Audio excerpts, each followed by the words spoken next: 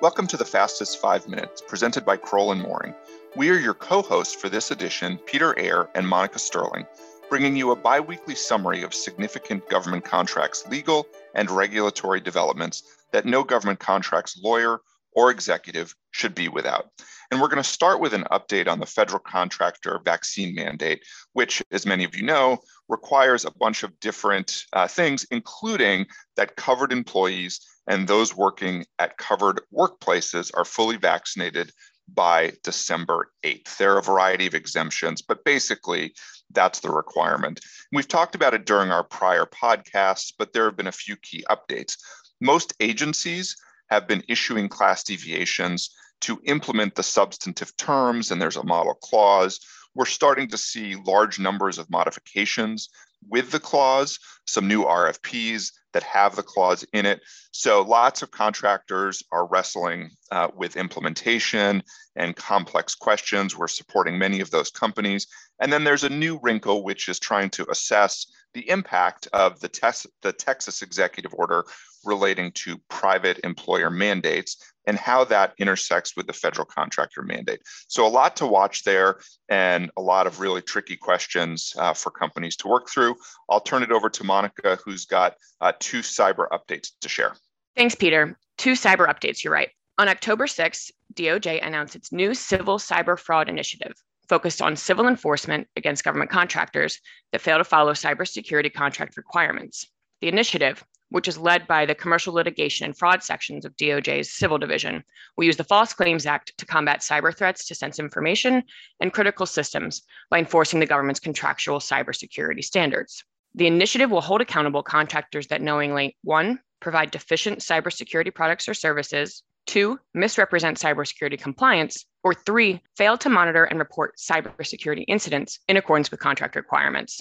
Second cybersecurity update, on October 8th, OMB issued a memo providing guidance to agencies adopting a robust endpoint detection response, or EDR, solution, as directed by Executive Order 14028. EDR combines, quote, real-time continuous monitoring and collection of endpoint data, end quote, from endpoints like workstations, cell phones, and servers. The memo encourages the accelerated adoption of EDR to improve detection of cybersecurity vulnerabilities as part of a shift in cyber defense to a more proactive rather than a reactive posture. All right, thanks, Monica. And now on to another update. This is from October 7th, where the White House released the DoD Climate Adaptation Plan as required by Executive Order 14008, entitled Tackling the Climate Crisis at Home and Abroad. The plan provides guidance on how operations, planning, business processes, and resource allocation decisions should include climate change considerations. The plan includes 5 lines of effort that are designed to achieve specific strategic outcomes. First, the DoD plan focuses on climate-informed decision-making.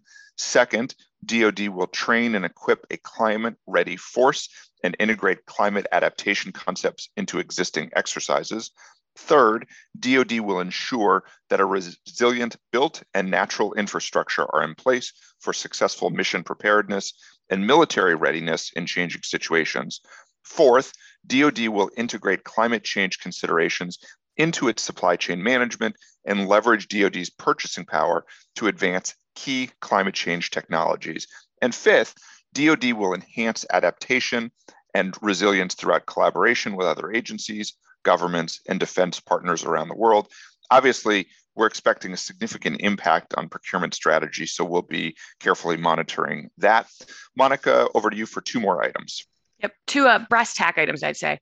On October 7th, DoD issued a revised class deviation to correct the previously stated $750,000 threshold for obtaining certified cost or pricing data for subcontracts and price adjustments.